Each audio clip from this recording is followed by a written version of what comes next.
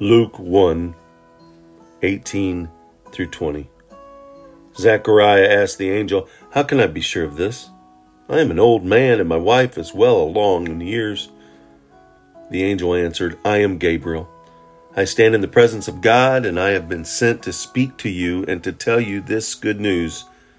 And now you will be silent and not able to speak until the day this happens, because you did not believe my words, which will come true at their proper time." When told he was going to be a father and he would have a son, Zechariah doubted the angel's words. From Zechariah's human perspective, the doubts were understandable. But with God, anything and everything is possible. How many times have we approached God in the same way? Maybe not visited by an angel, but we see unsurmountable odds and we doubt. Although Zechariah and Elizabeth were past the age of childbearing, God gave them a son, John.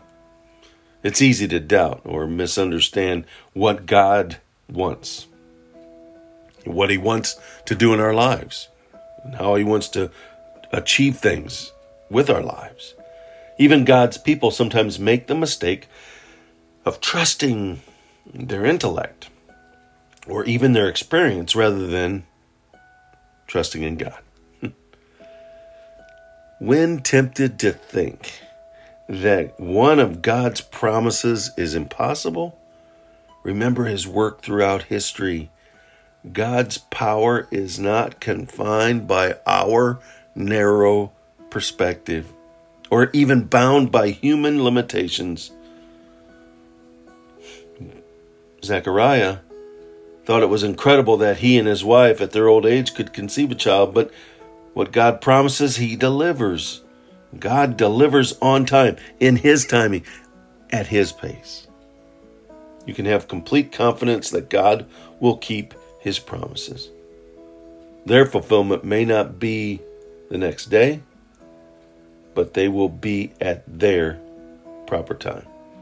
If you're waiting for God to answer some request or to fill some need, remain patient.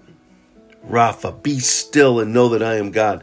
Be still in mind. Know that he is God. He is sovereign. He is holy, and he keeps his promises. No matter how impossible God's promises may seem, what he said in his word will come true at the right time. Trust him completely.